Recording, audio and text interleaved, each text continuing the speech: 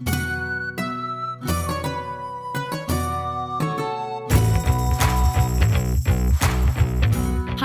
I'm Deb Hunter, and welcome to All Things Tudor, the podcast that blows the dust off the history books and brings the world of the Tudors roaring back to life.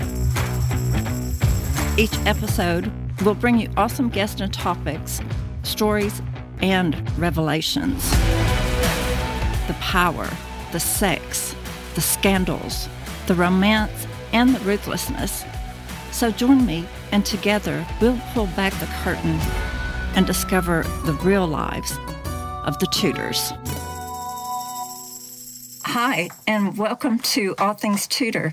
I'm Deb Hunter, and today we have some great guests for you. Dr. Stephen Reid and Anne Delue Beveridge are visiting from Glasgow, Scotland, the University of Glasgow, and the Hunterian Gallery. Welcome, Stephen and Anne. Thank you. Hi. How would you introduce yourselves if I just met you in line for lunch?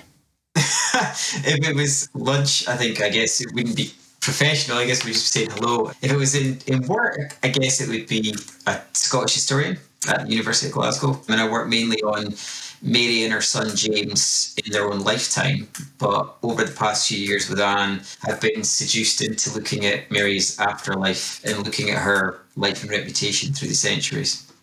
And I suppose I would introduce myself as an art curator working for the Hunterian, which is part of the University of Glasgow. I'm particularly interested in the 18th and 19th and early 20th century, as our founder, William Hunter, is a great personality from the British life in the 18th century. But just like Stephen, I was seduced to look at Mary Queen of Scots because of a painting that is in our collection by Gavin Hamilton showing the abdication of Mary Queen of Scots. And I'm sure we'll hear a lot more about that painting in the next half an hour, because it is really the reason we're here today. Well, let's start out there. Tell us about the painting. Tell us how she seduced you. Well, Stephen, shall I start here, since I'm the one who came to you with that painting all those years ago? She seduced you first, so you go right ahead. The Hunterian has within its collection a painting by Gavin Hamilton, who is a Scottish painter born just outside Glasgow in the mid-18th century, but spent most of his life in Rome. And the painting, its claim to fame is that it is the first historical painting depicting an episode of Mary's life. And it is the abdication, which obviously is a key moment in the Queen's life. And it was commissioned by a man called James Boswell, that's very well known in the UK for being the biographer of Dr. Samuel Johnson, who's the author of one of the English dictionaries that was published in the second half of the 18th century. The painting at the time attracted some attention, and it is today among the most reproduced paintings in the Hunterian collection. I've always found it quite fascinating ever since I arrived in Glasgow as a student. And I had this idea of doing a sort of in-focus displays that would look at the making and the meaning of the painting, why it was commissioned, why it was important, how it sat within the artist's career who depicted this crucial moment in Mary's life. But wanted to do a bit more than just look at it from an art historical point of view. This is when I contacted Stephen, and I'll just hand over to Stephen to pick up the story from there. Okay, thanks, Anne. So at the same time that Anne was doing that, I was looking at various objects in the university collection, and I had a course that I was running with students where instead of doing an exam or an essay, they would each get an object from the university collection from the 16th century, and they would have to research it and write a blog about it. And at that time, we realised that there was a lot of different items relating to Mary. The course was mainly on 16th century Scotland, and so I gave students a lot of Marian items. And then when Anne and I met, we said, well, there's actually quite a lot here in the university collections that's worth further exploration. So we initially set up a small group of people, mainly academics, student interns, and people who work in the collections at the university. And we started to compile a list of all the items that we had relating to Mary in the university, and found there were lots. And it was from there that we found all these different patterns and themes and trends about her afterlife. And then we applied to the Royal Society of Edinburgh for funding for 2 years to take this all around Scotland, to go around all the different collections that we have in Scotland, in the Royal Collection in the UK and in the British Library across the UK as well. And over 2 years, we produced a lot of different outputs, which we can talk about in a minute. But we also found about 2,000 items, excluding print books. We found about 2,000 physical objects, engravings, art prints, paintings, and physical objects that related to Mary and her afterlife right through the past 4.5 centuries. So we found a lot of different material, and the material in Glasgow itself is what forms the basis of our exhibition just now. If we just Googled Mary, Queen of Scots, which painting would this be? It's by Gavin Hamilton, and it's called The Abdication of Mary, Queen of Scots. So it should come up quite quickly. And it's basically depicting Mary in the Lochleven Castle where she was kept a prisoner, as Lord Lindsay is putting pressure on her arm in order to make her sign the abdication document that is sitting on the table next to her. And on the tables is also a representation of the Scottish crown, which, interestingly enough, at the time, the Scottish regalia, which is the crown, the sceptre, and what is the third item, Stephen? The crown, the sceptre, and the orb. The sword, the crown, the sceptre, and the sword, yeah. Had actually disappeared in the early 18th century, and they reappeared when they were discovered supposedly by Sir Walter Scott, hidden in a chest in Edinburgh Castle in 1823-24. And one of the joy of working on this exhibition and the painting was to try and work out how much did the artist try and represent reality, and how much did he let his imagination run wild in terms of how he was representing the Scottish Queen and this capital moment. And I suppose one of the great joys of the exhibition for me has been to work with Stephen, who from the minute I showed him the painting just thought it's not just about showing a capital moment of history in 18th century Scotland. It is about the memorialization of Mary. It's about how she's been seen. And that painting was executed at a very key time in how the Queen was seen, when she was transferring from being a historical character into becoming a romantic heroine. And that's something that's been at the very heart of the project and is at the very heart of the exhibition as well. And it's made it really interesting because it's about emotions as much as it is about historical facts. It's about our interpretation of history. It's about how we use history to tell our own stories or to support our own causes. And it's valid from Mary's time right up to the present day. Well, let's talk about the painting and the objects. We know she's romanticized. Are these items contemporary to her lifetime or things that have been created in the century since? They're a mix of both. It's one of the trends that we found is that there's a big interest in objects that are supposedly physically associated with Mary, and many of these objects are actually false. And that's part of the interest in the story, that people will willingly believe that these are objects related to Mary, even when the provenance around them is a bit shaky. So, the best example is probably the red bed Holyrood House, which was actually a bed that belonged to the Duchess of Hamilton. It was created in the 17th century. But the housekeeper, when Holyrood House was open to public tours, the housekeeper started to take people around and for extra money. She was paid by the guests to take them on the tour. And she told everybody that this is Mary's bed, this is the red bed that belonged to Mary. And it spawned a couple of centuries of poetic interest, dramatic, artistic interest. People would come and see it and say, wow, this is Mary's bed. And then in the 20th century, when they started to look at it and trace the provenance, they began to realise, no, this isn't actually Mary's bed at all. That's the most famous example of an object that is supposed to have a Marian provenance, but doesn't really. You also get things like locks of hair, you get shoes, you get various bits of furniture. Death masks are another key one. There's a number of death masks relating to Mary circulating, and they all look slightly different, but they're all alleged to belong to Mary. But then that's just one class of objects. You also get objects through the centuries that are purely commemorative objects. New paintings of Mary, as Anne was saying there, new engravings that build on the legend, particularly from the late 18th century onwards. You also get film and TV, you get opera, you get plays, you get books. So there's a wide range of dramatic and artistic objects that are created, as well as we still get new commemorative objects like coins and medals. And now we get a lot of tourism accessories and merchandise, if you want to, for want of a better word, that relates to Mary too. But again, Anne can say more about the art side of things, the art and the romance side of things, because she's far better placed to talk about that than I am.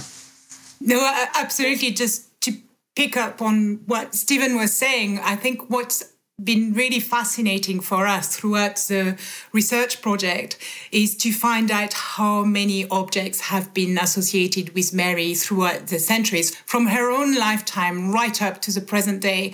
And one of the books, for example, that was drawn to our attention quite early on in the project was a book that is a Spanish version of the Iliad by Homer, which was published in the 15th century and was in the collection of Dr. William Hunter. He purchased it in the 18th century. And that book happens to have a signature of Mary on the last page. Now, when the signature came to light in the 1950s and 60s as a collection was being explored, there were questions that were asked as to whether it was an authentic signature or not.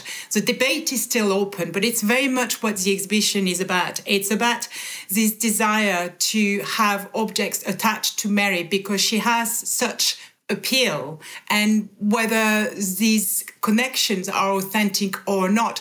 And it doesn't really matter whether they're authentic or not.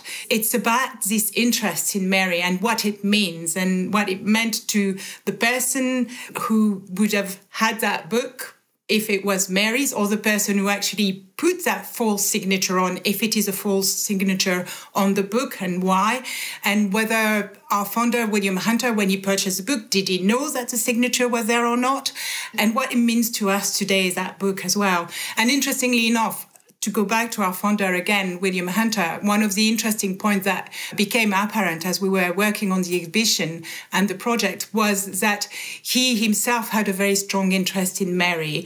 He had a very important library, which was divided according to discipline, so anatomy, coins and medals, history.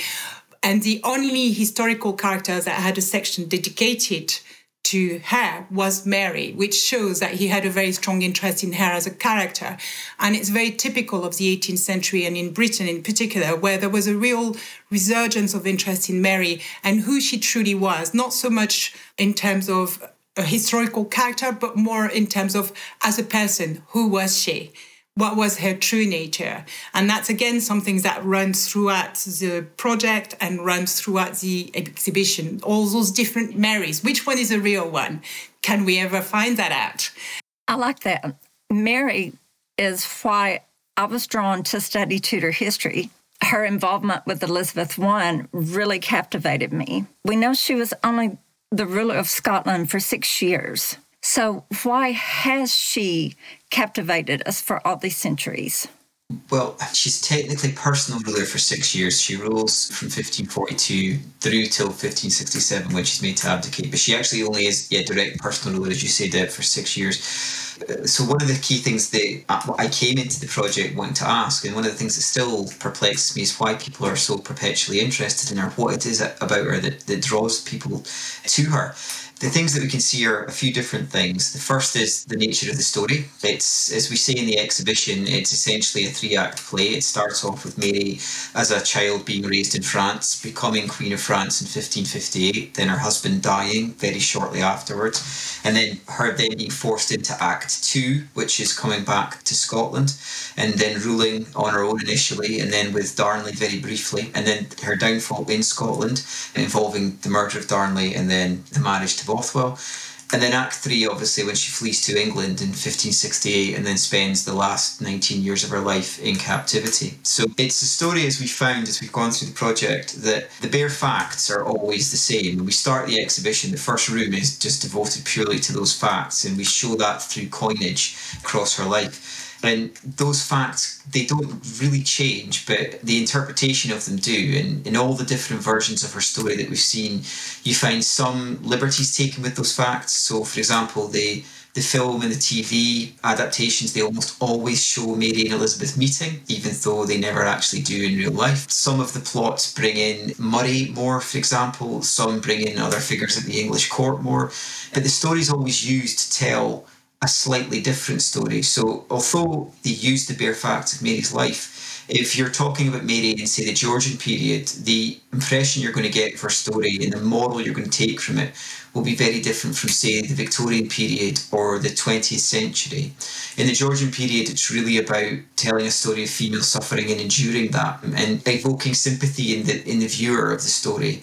In the Victorian period, Mary becomes both more restricted and is seen more as a dutiful suffering wife, but she's also seen as someone who's sexually more progressive, slightly more taboo.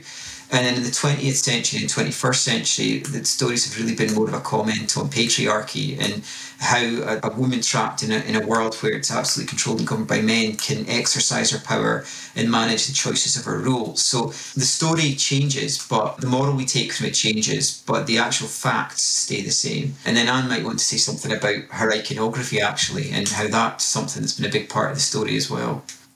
Absolutely. And before I do that, I think maybe I will come at how I engaged with Mary, because Stephen is a historian. So he comes at it from a history point of view and he's looking at the facts.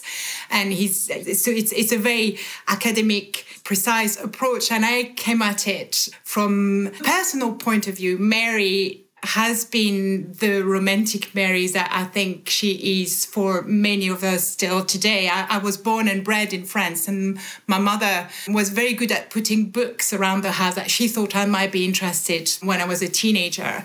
And so Walter Scott was an author that she really enjoyed. So she had put out The Abbot by Sir Walter Scott, which was published in 1821 and has Mary as a heroine. And that's the Mary I grew up with. And being brought up in France as well, we have this image of Mary, the romantic, tragic queen that was killed by the evil English queen. So that's a sort of preconceived idea I had of Mary. And I found it really interesting as we were working throughout the project and throughout the exhibition, because it is very much the ideas are still very alive for many people, the idea of romantic Mary. And then just to go through her afterlife and all the many different versions of Mary that have existed, which I mentioned earlier on, has been a fascinating journey. And just to talk to Stephen as well, and just to look at it from a purely historical point of view and try and work out still to this day what is myth and what is the truth and what kind of truth are we talking about here as well, has been a really interesting journey. And in terms of iconography, we can see that from the very beginning, there is a little bit of mystery around Mary, which is probably one of the reasons she still captivates people to this day so much. There aren't that many portraits of her that has survived to this day. There are more portraits of her as a younger woman from her time in France. And when she comes to Scotland, there are hardly any likenesses that are still considered to be authentic, known to us today. And yet, from the minute that she dies, there starts to be a real proliferation of engraved portraits of Mary. And that's the story that we follow throughout the exhibition, with engravings from the time of her death right up to the present day almost. And we follow the development of this iconography from those very few authentic likenesses of Mary to the churning out of images that have very little to do with reality, but pick on a certain iconography. There are certain symbols that become associated with Mary. That means that you can recognize a portrait of hers almost anywhere. And they tend to be the cap, the ruff, the rosary, the crucifix. And what was great for us was that as part of the project, we became involved with a contemporary artist who specializes in comic art. And I'll let Stephen talk about it because I know that he's really a fan of that artist and he does it very well. Well, thanks. Well, yeah, the artist is Frank Whiteley, who's drawn X-Men, Batman, Justice League, and a whole range of other comics. But he actually set down to, he's also, his real name's Vin Dian, but he's known as Frank Whiteley. So very, very, very famous comic book artist who's done loads of work for Marvel and DC. But he said we asked him to do a sketch for us through someone we work with at Glasgow, and he very happily agreed to do it. But he said, I'll do it as a almost as a character sheet, as we would normally do when people are drawing. When you create a new costume for Superman or Batman, you have to draw the full body figure, and you give all their accessories and their weapons and things beside them, so the artist who's drawing them can draw them in any pose. So he did a Mary for us like that, with Mary in a dress based on the Gavin Hamilton dress, but she's also pictured with a crimson bodice as one of her accessories. She has the executioner's axe, a rosary, the casket where the casket layers are, the executioner's block. And it's just a really interesting and fun way to portray her. And it was also really nice for us to have a piece of bespoke art created for the exhibition that takes it right up to the 21st century. So it's our own piece of afterlife and memorialisation of Mary. And in some ways, it's been really good for the exhibition because the drawing produced by Frank Whiteley sits very proudly in the central room of the exhibition, so that people can actually see on his drawing those different symbols associated with Mary, and they can use those symbols to then read for themselves the different engraved portraits of Mary that we have throughout the exhibition. And then in the last room, which is really around Mary as she rose as a kind of modern icon in today's society, the drawing is there to really kind of bring the exhibition to a close in a fun way with our own Mary that was created for us by Frank Whiteley. There's another piece of contemporary art that is there as well, which is a print by an artist called Rachel McLean, dated from 2013. She's a contemporary Glasgow-based artist who is quite famous for her witty, sort of a darkly humorous take on Scottish history and politics. And she created a series of prints in the run-up to the referendum for independence back in 2014, Scottish independence. And she created a series of prints that were using iconic characters from Scottish culture and history to make comments on how historical characters become associated with a country and what they actually mean.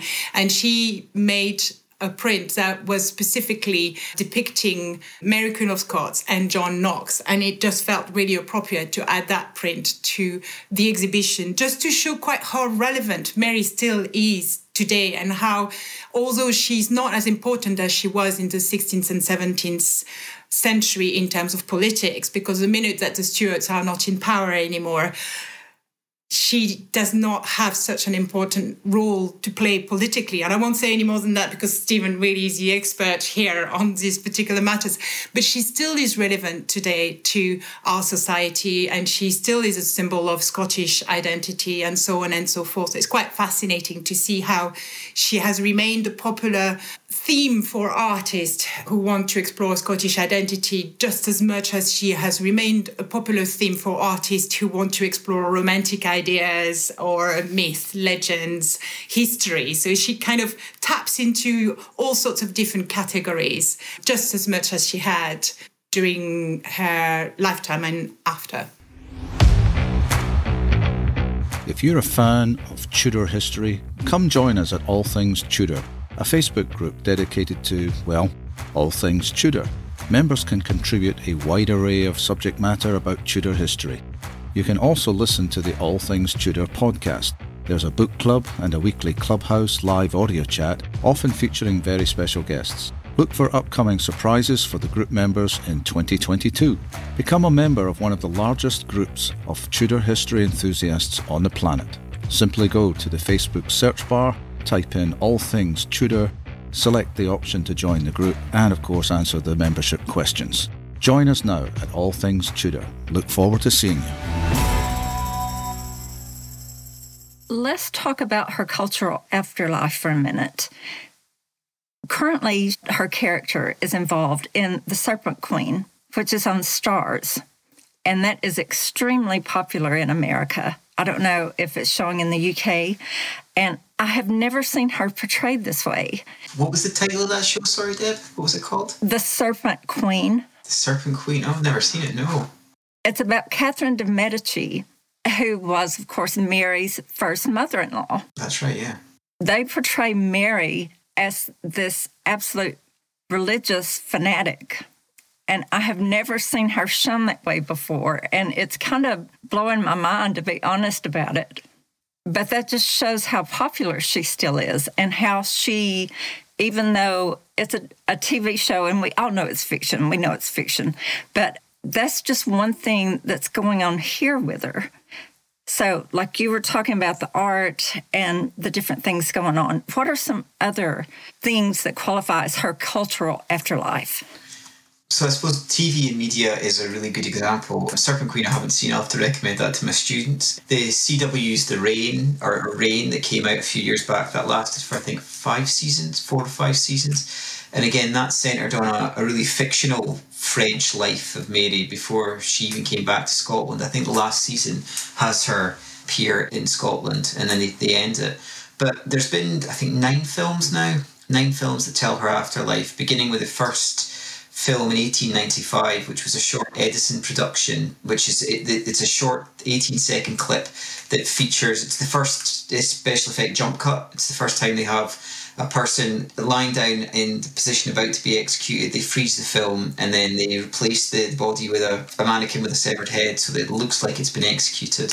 So it was the first depiction of Scottish history on film. And then I've found out recently through some research that someone's done on the project for us that that's actually a precursor to a slightly longer film from 1895, which is interesting to find out. She's been portrayed by Katharine Hepburn, Vanessa Redgrave as well. The best film that we found, the most interesting one I think, is Das Herz der Königin, which is a 1940 German propaganda film, which again features in the exhibition. It was produced by the Berlin Film Institute and it was designed to show a merciless, cruel Elizabeth persecuting Mary as a kind of folksy leader of Scotland. And again, it was subtle propaganda, but it was propaganda nonetheless for the Nazi effort. Really fascinating film with Zara Leander as Mary, who was a very famous drag cabaret singer. She's not a drag artist, but she sang in a lot of cabaret bars. And she did a lot of minstrelsy work as well. So some really interesting folk songs make their way into the film. I mean, that's one example of the afterlife, certainly, that your listeners might be most familiar with as TV and film. But again, popular novelisation, children's books, very strong in educational comics these days and in educational books generally. A huge amount of literature around her in the past 200 years. But from an increasingly commercially successful point of view in the past 30 or 40, I would say. Again, it's something people know that the stories they're telling about Mary aren't entirely true, but they take a huge amount of inspiration from her story to do so. And I would jump in here and just add that one of the interesting points for me that came out of the research project that preceded the exhibition was talking to colleagues who have been working on this with us, around 40 academics, librarians, archivists, as well as curators. And talking to them, it became really clear that the image that most of us have of Mary is really coming not out of the history book, but out of the performing arts, because many of us will have seen a production by Schiller, such as Mary Stuart, for example, and there are other well-known pieces of music, there are all other well-known theatre plays that we may have seen that will have kind of influenced our vision or our view of who the Scottish Queen was, and it often has very little to do with reality. That meeting in between Elizabeth and Mary that we've mentioned already is in almost every single performing art performance.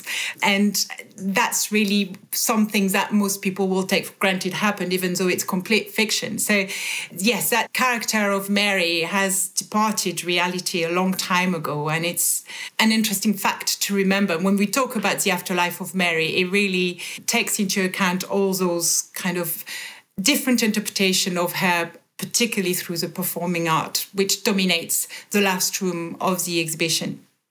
Do you believe we are so intrigued with her because she was so very human? Well, she was born a queen. Very few people are born a queen, but she was extremely beautiful. She had her own mind at a time, like Stephen mentioned, she was up against different councils. So she couldn't really get her way. She had a lot of things to do. But do you think, and then her tragic end. So do you think that's one thing that makes us so involved with her? I think the tragic element, certainly on the online course that we run and on the exhibition, and indeed in all the kind of public seminars we've done in relation to the project, which has been running for about 7 years now, the feedback we get, we've posted all this on the walls in the exhibition to show the different range of opinions on Mary. And tragedy is certainly something that comes out again and again. People think, oh, she had a lot of personal tragedy. What a horrible life. What a shame. Some people think she's entirely to blame for that, and think that she brings it on herself. Others think, oh, she's completely blameless. And that binary narrative goes right back to the fall from power in 1567, when George Buchanan on one side and John Leslie on the other create competing narratives about her. George Buchanan, her former tutor, who turns on her, arguably is the man behind the Castle letters, and writes a very evil legend about her as an adulteress and a murderess who's in league with Bothwell completely to destroy Darnley. And then on the other side, John Leslie, the Bishop of Ross, who's one of her key supporters, who writes a really almost saint-like narrative around her and says, oh, she was a good woman, she was a good wife and mother, she was a devout Catholic, she was fit and well, she's removed from the throne in a conspiracy by her half-brother, and it's completely unfair. So people can delve into that debate in any way they want, because it's so sliced down the middle, and even when you look at the evidence that survives, it can be turned any way you like. So there's the tragedy. I think there is this human element, but it's also, you can read the story in any way you want, and anybody can read the evidence for themselves and say, I think the story, this part's true, this part isn't, this part is, this part isn't, and you can construct your own narrative. I think that's why we still get so many biographies of Mary every year, even though there's not really been any new primary evidence found for almost a century. Nothing substantial anyway, no brand new kind of smoking gun letters or anything like that. It's because people can read and reread these sources and draw their own conclusions from them, and they get really swept up in that story, I think. That's so true. It seems that the more enigmatic a person is, the more we can identify with them on some level, whether it's emotional or intellectually. Do you feel the same way? Yeah, no, I think it's very true. I mean, again, amongst the comments that were being made throughout the project, someone commented on the fact that Mary Queen of Scots is one of the only historical character we could think of that has had such an afterlife. And why has she become such an icon? I mean, Elizabeth I has achieved an enormous amount throughout her time as a Queen of England. And there are many other historical characters who have achieved a lot more than Mary did during her lifetime. But none of them have had this really, what we really see as a tragic life. She had everything to succeed, and yet she ends up being beheaded. There are many elements that are leading her to that point, and the constant reinterpretation of them provides a huge amount of material to reflect on. But something I would like to draw on as well when it comes to the exhibition is the whole theme of women and power is something that's very much at the heart of the exhibition, and we haven't mentioned it yet. And it's a very interesting one because it was incredibly relevant during her own lifetime. There were quite a few powerful women who were queen in 16th century Europe, and it created controversy among intellectuals in Europe. There was a raging argument as to whether a woman should have the right to rule or not.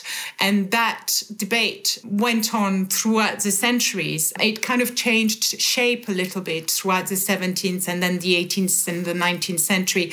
And today the right of women to rule is not contested in that way in Western civilization anyway, but it is still very relevant to our societies, the place of women in society and how they are being perceived, and women in power who might find it difficult to be in power because they are women. And these issues are still being tackled in plays today. And there is one play that is very crucial to the exhibition, which you may not have heard in America, called Mary Got Her Head Chopped Off by a playwright called Liz Lochhead. And Liz Lochhead has really tried to consider the position of women in 21st society through the characters of Mary and Elizabeth and their position as women and how they dealt with their position in 16th century society and how relevant it is to our society today still. And I really love the fact that the title of the play is taken from a nursery rhyme that is still being sung in Scotland, Mary Got Her Head Chopped Off. And Stephen, I don't know if you want to add anything from your perspective around the power struggle and women and gender issues around Mary's story. Well, I think, Deb, you asked if we see her in human terms, and as a historian, I study Mary very much in her relationship with her son James, and I find that relationship shows them both in quite a, if we're going to use a subjective term, in quite a bad light. They both try and use one another to get the Scottish throne to themselves. They're both willing to use each other as bargaining chips quite callously. So again, it doesn't elicit much sympathy in me as a human being seeing that. It's quite disturbing, I suppose, to see that dynamic between them. But I would say that over the centuries, the human interest in Mary has been very strongly gendered. As Anne was saying, broadly speaking, for a lot of female authors through the centuries and a lot of female artists, there's been a strong self-identification with Mary in terms of saying that there's no difference between Mary as a queen in power and me in terms of the level of oppression facing in daily life and the daily hardships that I'm facing, trying to work in a highly gendered world. And men, in terms of writing about Mary, whether it's Walter Scott or, again, collections like William Hunter's or Walter Goodall writing strongly in defence of Mary, they tend to either portray her as someone who absolutely deserves what she gets and they criticise and blame her for that, or they portray her as a victim who is completely blameless in what she does. So in a sense, both those narratives take away from Mary's agency, and they're essentially saying that Mary didn't really have any say about what happened to her. She's almost wrapped up in the events of other people, being led by the first Darnley, then Bothwell, and earlier by Murray. So that's a very interesting dynamic. Men seeking to either apologise for her or criticise her, but not recognising that she had independent power of her own and she made her own decisions. So it's been interesting to see that dynamic. Very good points. Let's talk about the exhibit. What can you tell us about that? Actually, I was thinking about your comment, Deb, around, the Queen Serpent. You were mentioning how Mary was portrayed in that series as a fanatic religious character. And this actually is an interesting point because throughout the exhibition main room, which is looking at, it's called From Power to Romance. So it's following the progression of the afterlife of Mary as she slowly goes from being a historical character who has a political and religious significance to being a romantic character. And one of the ways that we do that is looking at her depiction through engraved portraits from roughly her lifetime or just after her death, up to the 18th century. And one of the very interesting points that those engravings make is that although there were not that many recognized or authentic likenesses of Mary produced during her lifetime, there seemed to have been a small group that were being used to produce commemorative portraits from the minute that she's executed, and they're being sold through Europe. And those commemorative portraits to start with are just, sort of normal portrait of a woman wearing a ruff often and in a sort of, Stuart Tudor costume.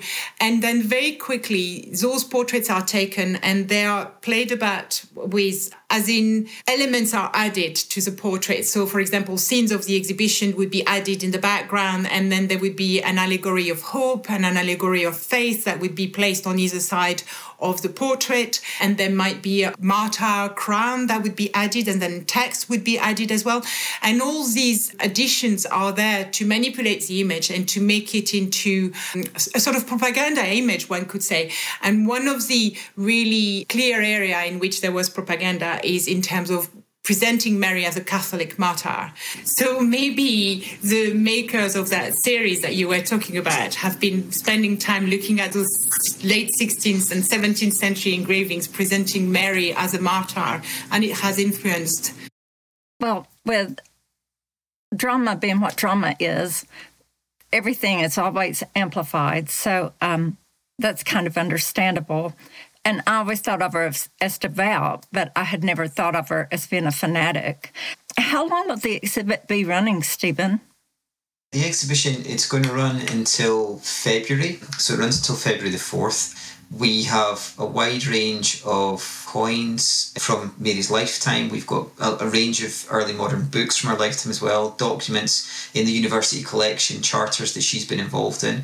We have a wide range of engravings and paintings as well, including the painting by Gavin Hamilton. And we've got a very rare showing of Portrait of Mary's Severed Head, which is from Abbotsford House. It's from Walter Scott's personal collection. So we have that on loan. And then we've got a range of cinema showings or cinema material and popular media items in the third room in the exhibition, along with the Frank Whiteley painting. So there's a wide range of material. I know a lot of your listeners will be based in the US, so won't be able to see it in person, but they can access the Hunterian website and look at a range of items through the site itself. And they can also use the Bloomberg Connect app to look at some of the objects that are on display in the exhibition in more detail and find more information there. So it's going to be on for 4 months in total. Well, thank you. You read my mind. That was my next question. Will you do anything online? And if you do have an online event, will you tell me so I can let my listeners and followers know that they can see it if we can't make it over there? Well, absolutely. I mean, there's a couple of things. So first off, the Hunterian has a weekly lunchtime talk. And again, it's on our main events page for the exhibition, and it's on Zoom, so anybody can join from anywhere in the world. And the other big thing that we've done with the project is a massive open online course, which we run in partnership with FutureLearn. And I'll send you the link, Deb, so you can post it in the notes for the show. But it's essentially a 3-week free-to-learn course, completely free to sign up. And it's a distillation of what I teach on Mary's life at Glasgow, alongside a week where we go through all the material we found on the project for her afterlife. So a number of the videos from the exhibition are available on that site. The videos in the course, it's me talking to a whole range of my colleagues in Scottish history, along with Anne and a couple of other people as well, and just getting their views on Mary, so first-hand historical expert knowledge as well. And the course runs every sort of 6 months, so it's about to launch again on the 31st of October, and it will be open to sign up during that period for the next 3 weeks, and then it will be open to do for about 6 weeks after that. So there's a full range of material in that course that people can use as well that's linked to the exhibition. And I would add to this that we have, through Bloomberg Connect, you can find a lot of material that we did not use in the exhibition, as well as materials that we used in the exhibition, which would really allow you to get a good feel for what the exhibition is about and see photographs of the objects, that some of the objects that we've mentioned. That includes the Gavin Hamilton painting, of course, and more. And also we have an online event coming on the 31st of January from 6 till 8 European time. So it might be okay in America. Yeah, it would just be kind of sort of afternoon. So that would be okay. So it's basically working with our colleagues from other cultural institutions in Scotland, and we're going to offer a tour of Mayan collections in Scotland. So the National Museum of Scotland, the National Library of Scotland, and it includes the moving image section of the National Library of Scotland, so early movies and so on and so forth, and the National Galleries of Scotland, Glasgow Life, Historic Scotland, the National Trust for Scotland. So if you are planning to come and visit Scotland and to follow in Mary's footsteps, whether it's her afterlife or whether it is objects connected to her in cultural institutions, you'll know everything you need to know. Well, thank you. And thank you so much for joining me today. This has been absolutely delightful. Like I said, Mary was my entry into Tudor history. I learned about Mary, and then I learned about her involvement with Elizabeth. So it's just been great having you here today. Thank you for having us. It's been a pleasure. Well, thank you, and I'll welcome you back anytime. I'll be sure to put your course in the notes and share it with my followers. And I also want to thank the listeners. I have to tell you, over the last couple of weeks actually, I have had so many emails and messages and just so many nice notes about and I'm super excited about this one because of my attachment to Mary. And I had a great review someone sent me from MyBell69 who said that it was her favorite podcast, and I appreciate that. I also want to thank Philip, Janice, Tasman, Eileen, Zoe, Trevor, Crystal, and of course, Paul. I always have to thank Paul. And Carrie F., has just been such a great supporter. I wanted to give her a shout out. So thanks again for listening and for leaving those reviews and sending the emails. And Stephen and Anne, thank you very much for joining me today. Thanks, Deb. Thank you.